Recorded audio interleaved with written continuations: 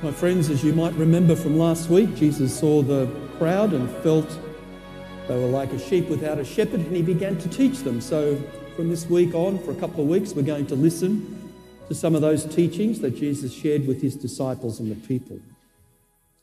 There are two aspects of our readings today that I'd just like to share a point with you on, and hopefully you'll find it useful for your life.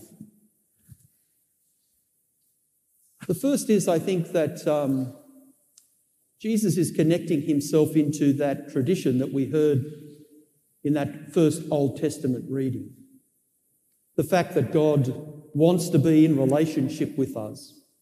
And through the prophets and others, he has shared that intent ever since humanity was created. Ever since we were created, our God wants to be in a relationship with us. He wants to give us the good things that help us to be fully human, fully alive, and grow closer to him. And Jesus is demonstrating that in that story, that miracle today of feeding people. So I think that's always an important thing to remember. Our God loves us. He wants to be in relationship with us.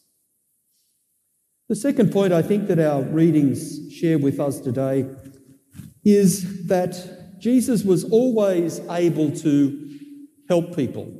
Yes, if they were sick or whatever, but even simple things like being hungry or thirsty.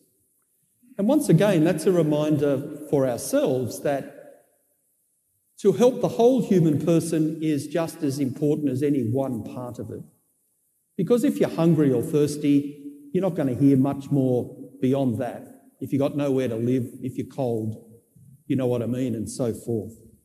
So for us as Christians, we do good things for other people, not just because Jesus asked us or because we want to get to heaven, but it's by helping people become more alive, more human, that we too grow and become better people.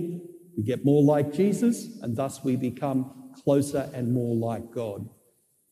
So there is that very strong spiritual connection to that good that we do in the name of Jesus. To help people grow, to be fully alive and fully human. So we should never underestimate those good things that we say and we do in our life and the impact that they can have on leading people closer to God, to be better people, more fully human. So my friends, a couple of thoughts. Let's have a think about how we can put them into action in our life in the coming week.